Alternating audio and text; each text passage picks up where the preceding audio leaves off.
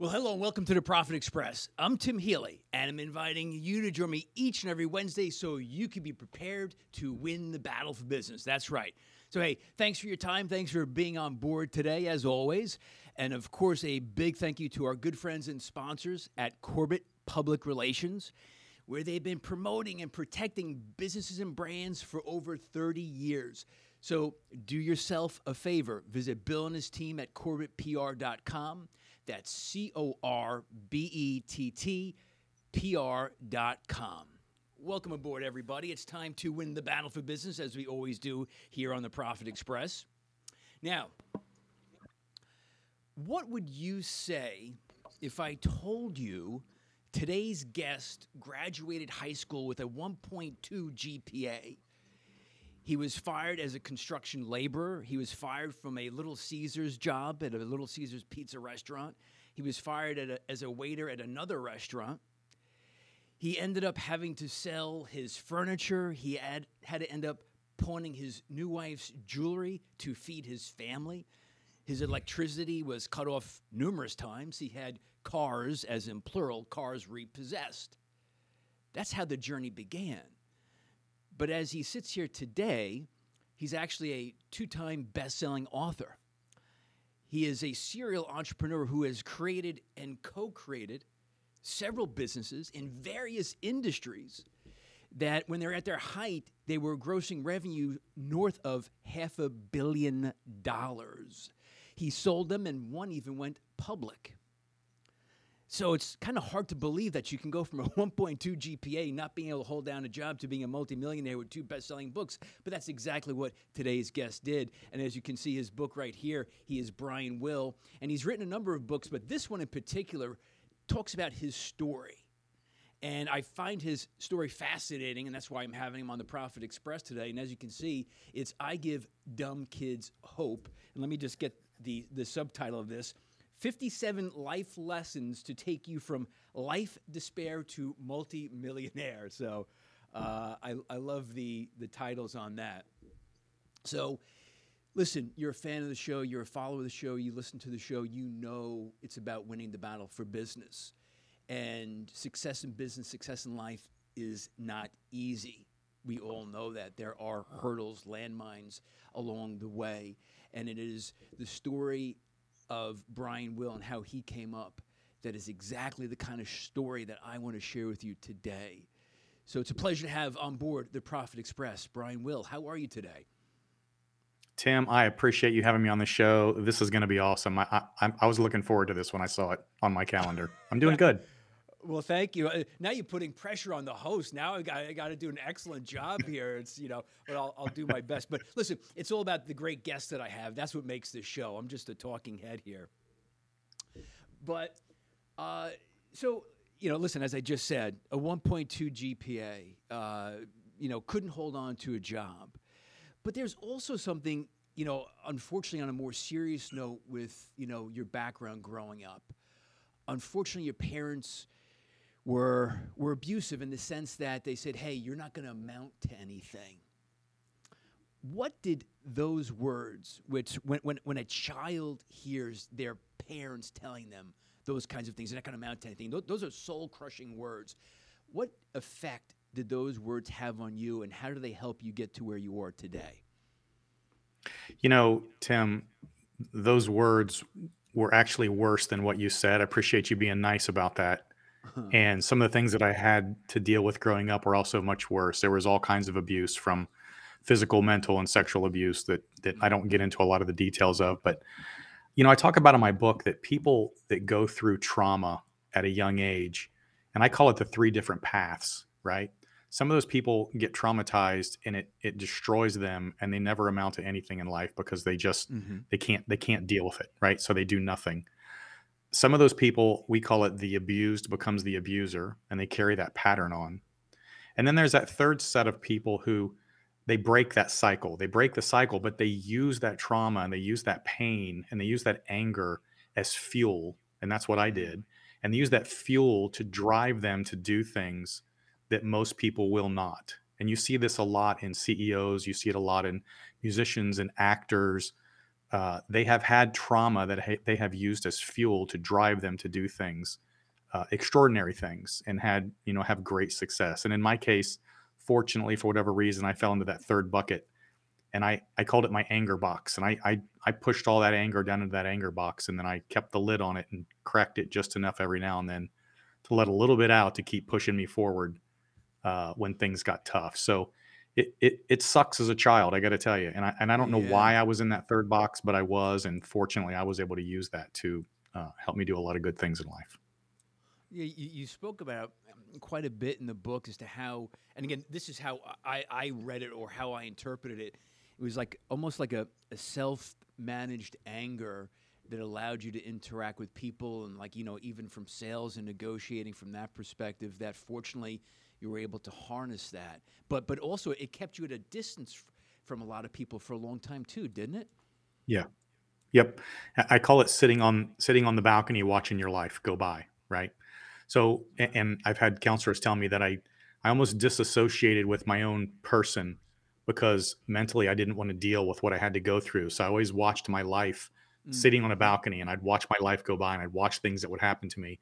And it carried forward into my young adulthood where I would have conversations, but I would literally be listening to myself talk and almost watching myself in third person, as well as watching the people around me react to what's going on.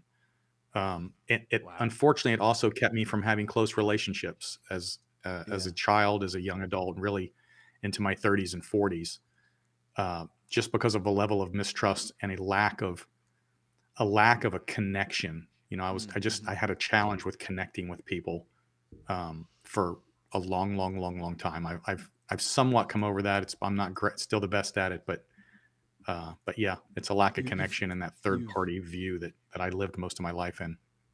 Well, you've obviously you've certainly come a long way for it, and even on a personal level, that's just a great story to share. Because unfortunately, as you know, and I don't say this lightly, that a lot of children are victims of abuse. Hmm. And hearing from someone like you, they can find incentive in that they can find comfort in your words, knowing that no matter what the background, there's still great opportunity for success in life despite that.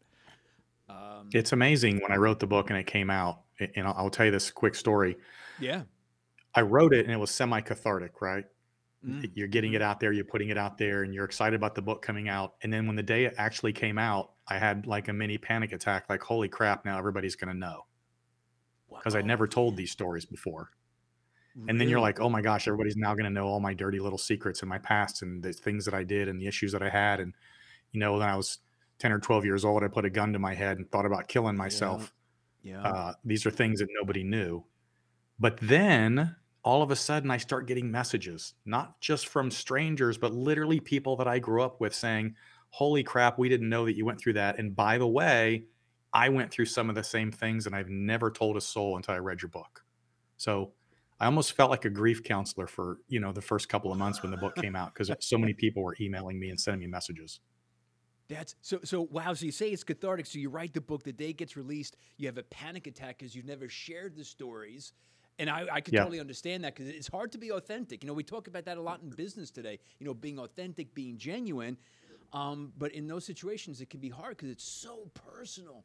So you do it and you have that panic. But what you really find out is, people you grew up with, in the neighborhood, friends, etc. They're like, wow, and kind of thanking you for sharing because they went through some similar things. Yep, exactly. Well, that's A liberating. surprising number of people have had childhoods that were traumatic. Wow. All right. So listen, I think there was more reasons than one for you writing this book, and I think you found out about it on that day. So all right. So let's get back to, because your stories throughout the book are really interesting. And you talked a lot about the fact that you weren't the greatest student, graduating with a 1.2 GPA. And there's this story in the book where you were on the verge of failing out as 11th grade. The principal finally catches up with you and says, hey, listen, either you're passing these finals or you're going to have to repeat 11th grade. And you didn't want any part of that. And you described it as the first time in your life that you cut a deal. Yeah. that you kind of you sold something. Take us back to what that story meant for you. You know, it's funny when you look back at your life, and I use this example of a podcast I did out of London. It's called Connecting the Dots, and it's all about connecting the dots in your life from where you are all the way back to the beginning. And you don't Mm. see these things when they're happening most of the time, if ever. But Hmm. when you look back on your life, you can start connecting dots and seeing when things happened, why they happened, and how they happened. And that was kind of the genesis of that was the first time I ever sold something, and I had to sell myself, and I had to cut a deal because it was the 11th grade. I was 16, and I I was what we call a latchkey kid back then, right? My Yeah, parents were gone yeah. when I got up. I came home. I had a key around my neck. I let myself in. Well, by the time I got into high school, I just stopped going to school. I just wouldn't show up, or I'd show up whenever I felt like it. So Hmm. by the time I got into the 11th grade, I was so angry. I was an angry young man, and I hated everything and everybody, and I felt like everybody didn't like me. And so I just didn't go. Yeah. But back in 1982, by the way, they didn't have computers. Everything, Right. kids Yeah. today don't realize there was such a thing as a world without computers and cell phones. Yes. So, you know, people didn't really figure out that I wasn't showing up until Right. the end of the first semester. I have my grade card from the 11th grade that I put in some of my speeches. I missed 42 out of the first 90 days, Oh. and nobody knew. Well, the lady that ran the office knew, but her daughter was madly in love with me, and that's a whole other story. So she didn't tell anybody. Another thing you can't get away with today. Right. Right. So anyway, by the time I got to the midterms that year, the principal called me in and he said, you didn't show up for the midterms. And I said, yeah, I know. And he goes, and I just found out you've missed 42 days. I said, yeah, I didn't feel like coming. Oh And he said, God. well, you're being expelled. You're out. Right. And there were two things that I really enjoyed. They were my two driving motivators when I was that age. One was music. I was a musician. Hmm. And second was pole vaulting. I was on the track team. But when he told me I was kicked out, that meant I can't do either one of the only two things I cared about in life. Right.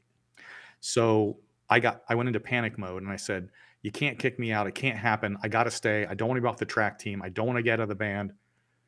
I'll make you a deal. And I don't know where this came from, but I said, I'll make you a deal. It's like a Love it. Friday. If you let Yep. me take the midterm exams on Monday, if I get a B, you can give me a D and let me stay in school. If I get less than a B, you can fail me. I'll drop out and I might see you next year. Maybe. I don't know if I will or not. Right. And he was a good guy. And he said, I got nothing to lose here. So I'll give you one shot. Again, this would not happen today. Right. And I went home and I studied over the weekend. I went back and took my tests and I got all B's. And he gave me D's and he let me stay in school. And he said, I can't believe you passed, but I am adding one more stipulation. That's you're not allowed to miss any more school. I said, so I have to Okay. be All here right. every day. He said, yes, you do. And I said, all right. So I cut the deal and I stayed in school and ended up graduating with a 1.2, as you said in the beginning, which is Right. out Right. of 82 kids, I graduated number 80, only because the other two failed out of school and quit. Wow. So, it's funny. Like you said, you weren't necessarily thinking about sales and entrepreneurship, but you just said, "Hey, listen, I got a deal for you." And this is to the principal. That takes some hustle, as a junior in high school to say that to the principal. But I mean, again, that's what I don't have to tell you. That's what makes so many entrepreneurs. Their willingness to pivot and to make deals and to make something out of nothing, which is what you did. I love it. I've trained 1,000 salespeople, and I'm telling you, some of my best salespeople are people that have had some kind of trouble in their background and have had to scramble and hustle to talk their way out of things, and they become Yeah. very good at talking other people into things. Now, what I'm Just the about to observation. Yeah, yeah, no, no. And so it leads me to my next point then, Brian. And I'm going to put you in some very good company right now. I've been fortunate. I've been blessed over my career with the show, the Profit Express. It's been over like 13 years now. I've interviewed George Foreman and, Mhm. boxing legend, the lean, mean grilling machine legend. And, he had a tough childhood growing up, super poor. He ended up in jail. I've had Barbara Mhm. Corcoran on Shark Tank. She grew up poor. She grew up with dyslexia. And so many of, whether celebrities, well-known entrepreneurs, and that's why I gravitated to your story because it was such a rough background. And like you said in the beginning, that people end up one of three ways, and you ended up the way kind of channeling the challenges into success, and that's what George Foreman was able to do, Barbara Corcoran was able to do, and that is one of the, as you just said, some of the salespeople you've trained. That's that common thread for so many of us. We've had some crappy backgrounds or crappy experiences, but we make the most of them. You got to push on. Absolutely. Absolutely. So, all right. There are two experiences that really helped form you from the business perspective, two jobs, if you will. The landscaping job and Amway. What did you learn from each? I thought those are very interesting stories. I was 18. I had just gotten off I was 19 or 20. I'd just gotten off active duty. And I was going to try to go to college. Back then, if you went in the military, I was part of the Air Force Academy, not Air Force Academy, Community College of the Air Force. That's what it was. Right. So I could automatically transfer into Ohio State. So I did. And I got to Ohio State. And of course, I was a terrible student in high school. I never learned how to study. So I certainly couldn't study in college. And I didn't have any money and I had to survive. So I went down and got a job at a pizza place. And I was delivering pizzas. That was my job. Right. And the guy that I worked for delivering pizzas was in the Amway business.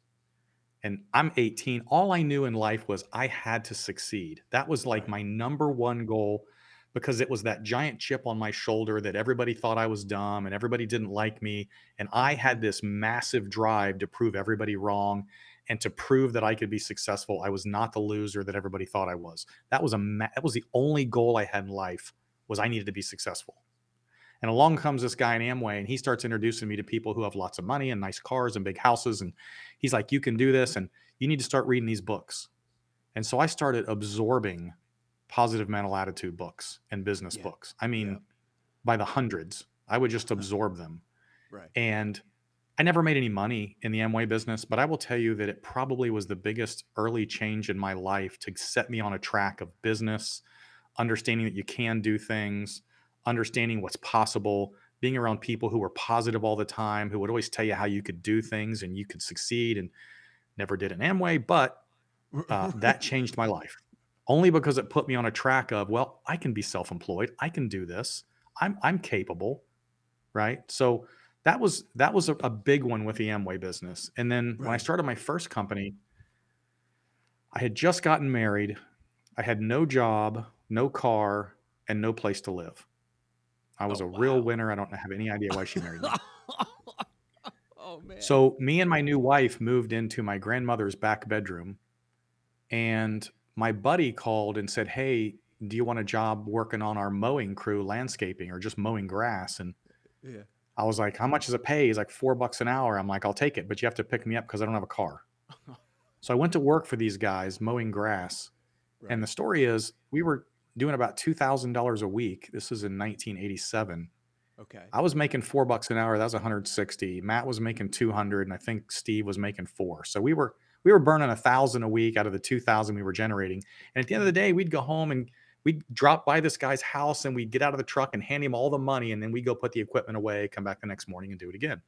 Right. And after 2 weeks of that, I thought to myself, anybody can mow grass. It is not that hard. So I started my first business, Diamond Lawnscape. And I got a ream of paper and I printed cheap grass mowing, call me, I'm local, and stuck it in mailboxes all over town.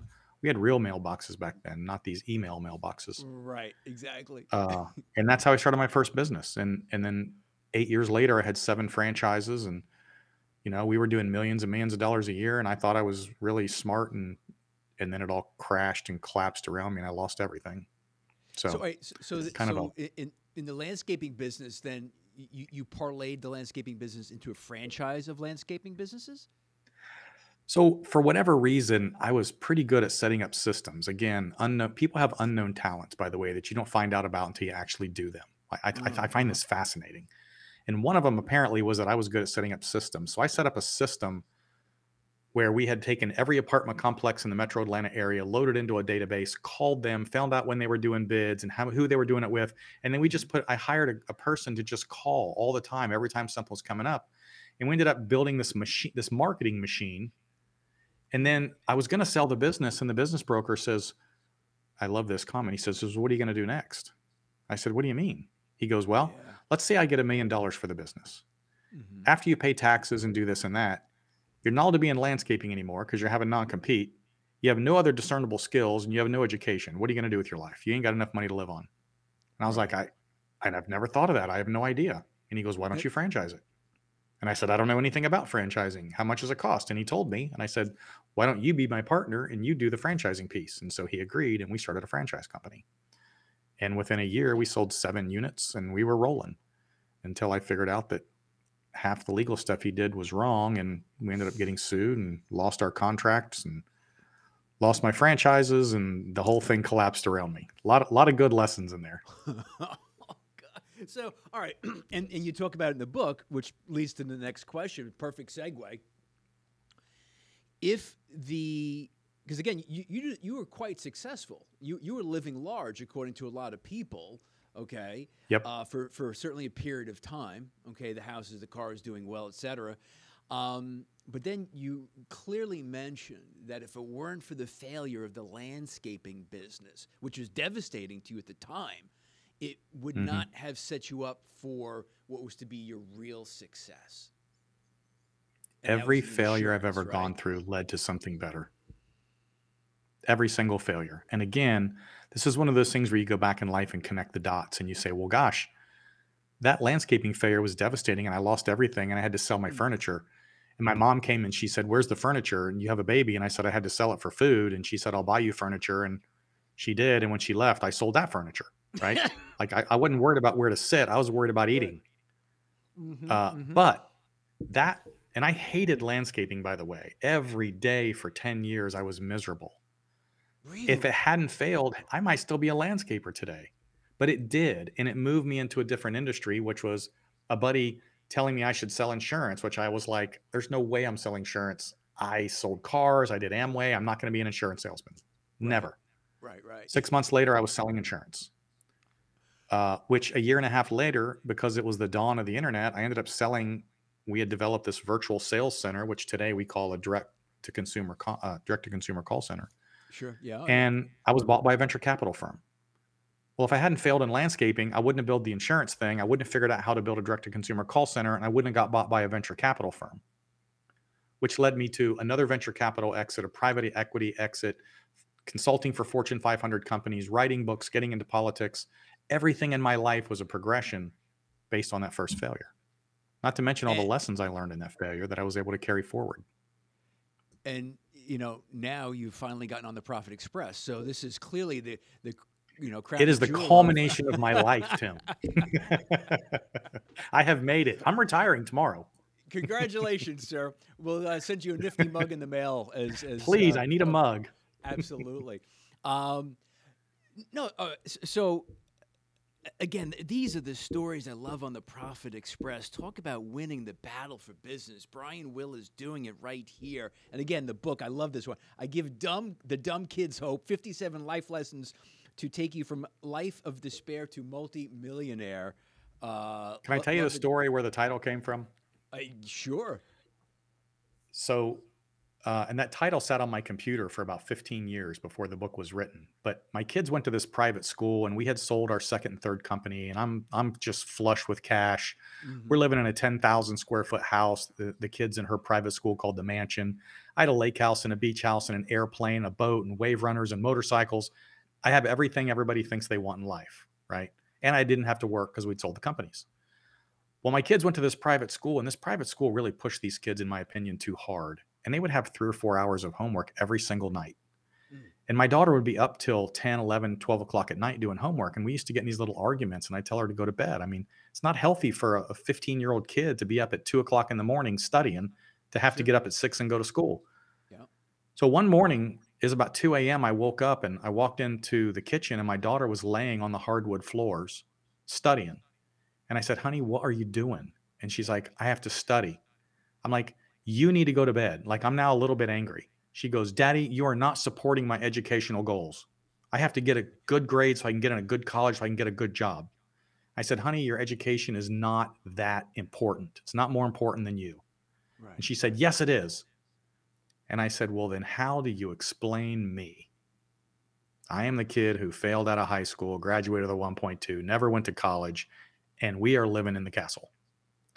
And she said, Daddy, it's funny. We were talking about you in class the other day, and we decided you give the dumb kids hope. Your And I just daughter looked came at her. up I with said, it. well, that's the title of my first book. Holy crap! So your daughter came up with that title.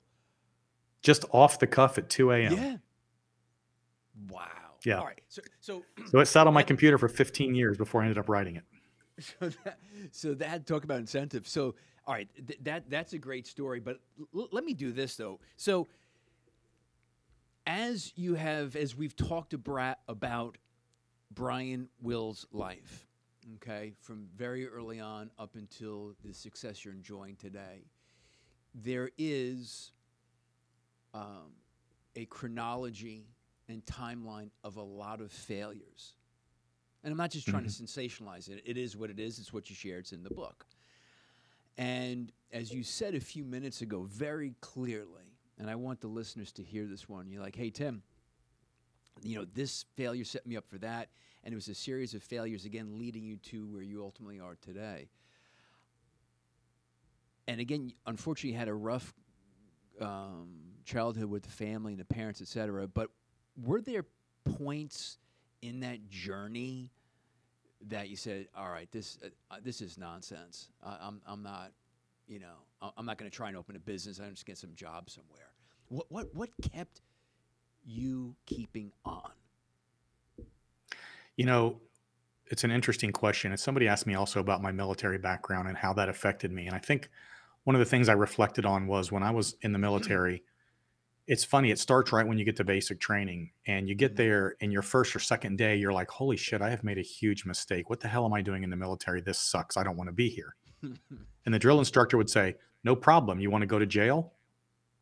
You're like, no. It's like, well, then you're going to keep moving on. You don't have a choice. You signed on the dotted line. This is your deal. You have no choice. You're going to do this, or I can put you in jail.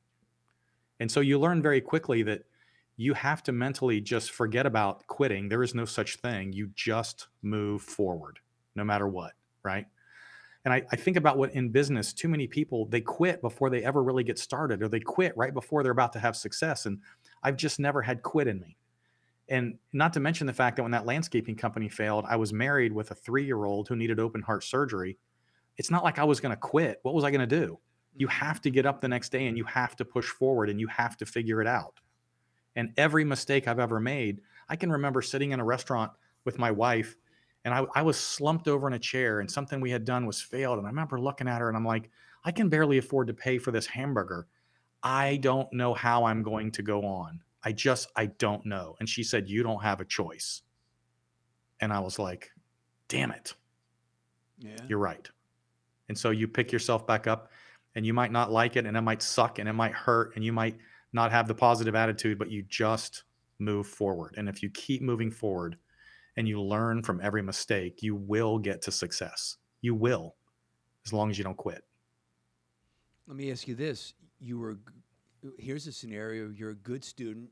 You get a 3.8 GPA. You go to a nice college. You get a nice degree. You get a job. Are you going to be as successful as you are today? Gosh, that's a very good question. And I will tell you that I call this my 100 rules of success, right? My 100 rules of success say wherever you are to wherever you want to go, there are going to be a number of lessons and a number of failures you're going to have to go through. Everybody has to go through them. Depending on where you start in life will depend on how many of those 100, the 100 is just a made up number, by the way, Okay. how many of those 100 you have to go through. If you started with a good education, you've got money, your family's good, you've got backing, you've got mentors, you might start at 50 and you have to learn a hell of a lot less lessons. Then there are people like me. I had nothing. I started at 0. In fact, the subtitle to that book originally was Starting Life at 0. So I had to go through all of them. Anybody can get to the top as long as they're willing to go through all the lessons necessary to get there. Now, does somebody with no trauma, with no pain, with no background that's made them push to go through things that suck, are they going to be able to do it? They can if they want to, but they're going to have to want it just like everybody else does. So the answer is yes, they can. The question is, will they? Do they want it bad enough? Well, right. The two things. How bad do you want it? Yep. And, are you will you quit or not? And I believe, correct me if I'm wrong, in the book you shared that famous old story of the young guy who went to the old guru and said, "Hey, how do I succeed?" Yep. And he dunks him under Love the that story. water. Oh, what a classic! When I read that, I'm like, oh man. That's And how bad I wanted to succeed. when you, yeah, Tim, when you, I tell people this all the time. Listen, when I spent the first 40 years of my life fighting with the world and fighting with everybody who I thought looked down on me, and all those people that I thought I was stupid, and the teachers that failed me, and my parents that did what they did, and I spent 40 years fighting like hell to prove to them they were wrong. And that's the funny thing about psychology is, at some point, if you do enough introspection and you look at your life, you come to realize that it's not the world you're fighting, it's your own self-image. It's me I had to prove to that what I was worthy. It's me I had to prove to that I wasn't a loser. It was me. Those people didn't care about me. They've never thought about me in 40 years.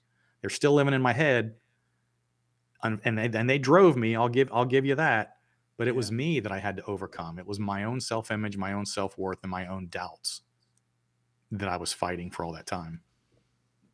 It's funny, and you said Amway got you on the path of reading, the self-empowerment, the self-improvement books, etc. And it's just just in having this conversation with you today, Brian, it's just how important it is, and I'm sure in your consulting business you tell your clients this, how valuable the real estate is between our left and right ear, and how careful we have to be with what we let in between those two ears. And like you said, everything in life is about what you allow into your brain. Everything. Yeah. It's the old adage of, I ask people, so Tim, do you know anybody that everything they do seems to work? It's just like, oh my God, that guy, everything he touches turns to gold. Mm-hmm. And do you know people you go, good Lord, that person cannot get out of their own way. I mean, they just crash and burn everything they do. The difference between those two people is the same difference between you and me and Elon Musk, Jeff Bezos, and Bill Gates. You know the difference? It's only the way we think. Yeah. There's no difference between me and you and Bill Gates and Elon Musk and Jeff Bezos other than the way they think. And there's no difference between somebody who fails and somebody who succeeds other than the way they think. And you've got to protect this brain, this subconscious, this personal filter, I call it. You got to protect that filter because it is literally accepting and rejecting information in real time without you even thinking about it. It's accepting and rejecting information based on everything you've allowed in your brain in the past. And unfortunately, if there's garbage in your brain, it's probably accepting garbage and it's not accepting the success. The difference between me and you and Jeff Bezos and Elon Musk is they know how to accept information that makes them who they are. We haven't figured that out yet, right? We think differently. And if you're not succeeding, it's probably because you don't know how, because your brain doesn't know what to accept and reject. That's why you've got to read, listen to podcasts, get around good people, and retrain your brain to accept success and positive as opposed to negative. Well, that's like a mic drop comment there almost. We could have ended the interview on that one. I wanted to go a little further, but that was really good. That was very well said, Brian. One of the things, and I know you'll appreciate it because you just mentioned it, was that in 2011, and I had him on the show, 2011, Trevor Blake, 3 Simple Steps is the name of the book, and it's a great book. Fantastic book, one of the best I've read. I've read a lot of books like you. And he spoke about thoughts are things and how whatever thought we have, everything in this world, a business, a book, a movie, a car started as a thought, and the power of thoughts are things. And it had a transformational impact on my life. So the fact that you're sharing this is exactly what people need to hear. And the difference between you, me, and Jeff Bezos is, what are we allowing in our heads? There's a question, Brian, I like to ask in most of my interviews. And it's the famous Mulligan question. Now, hold on a second. Just bear with me on this one. So the Mulligan question, hey, if you had a do-over, what would it be? And you actually speak about it in your book. And Hmm. that's when I'm like, oh, I got to ask him the question now because he actually speaks about it in the book. And you said, and I'm quoting here, so I'm going to look here. It said, knowing what I now know, I would have done almost everything differently. Now, I have asked Hmm. that question, Brian. This is show number 561, episode 561. I've asked that question a lot of times. I don't know how many, but a lot. I've never heard that as an answer.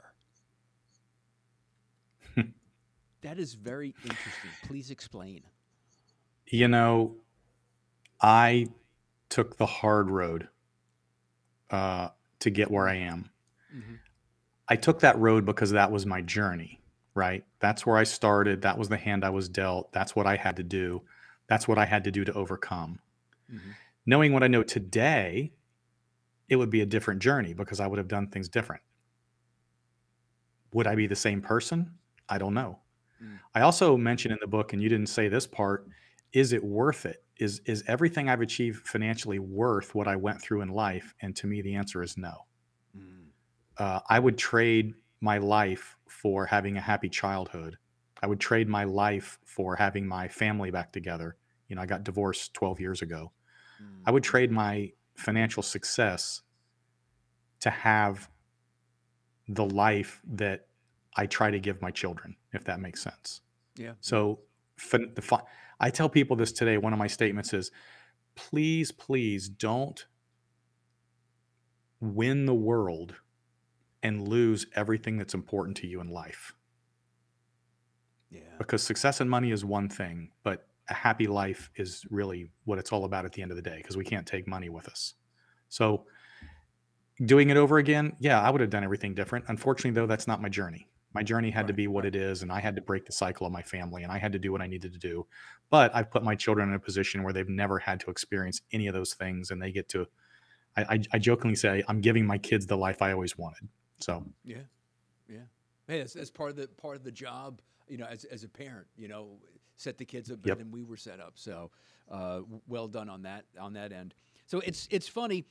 You had a book, and I do want to just mention it because again, we're talking about I give hope to the dumb kids. You had a book that you just released on I think it's about sales and negotiations.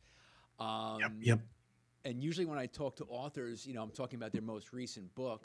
But you indulged me and allowed me to go back to one of your first books because I love the title, I love the story. So again, what is that? Because I like people to check out your latest book. What is that title again?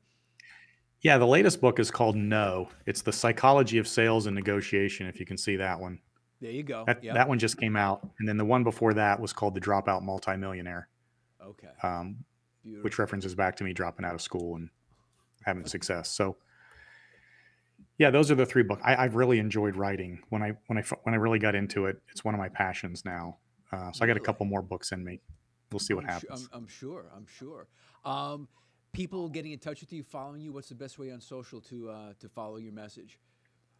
Yeah, brianwillmedia.com is my website. I am the Dropout MM all over social media, but brianwillmedia.com has my books, my podcasts, my training, my coaching, everything's pretty much on there, and then it leads you anywhere you want to go. Beautiful, beautiful. Listen, Brian, I want to thank you.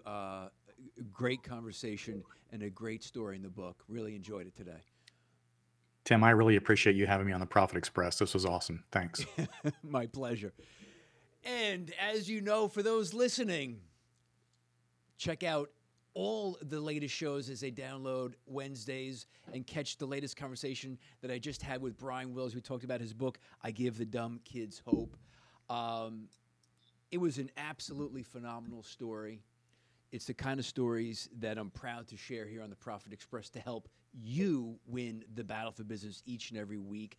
And if you like what you see, you like what you hear, you know to subscribe, to follow, to hit the like bell, the notification button bell, all those, yada, yada, yada. Thanks for being on board. And until next time, this is the Profit Express.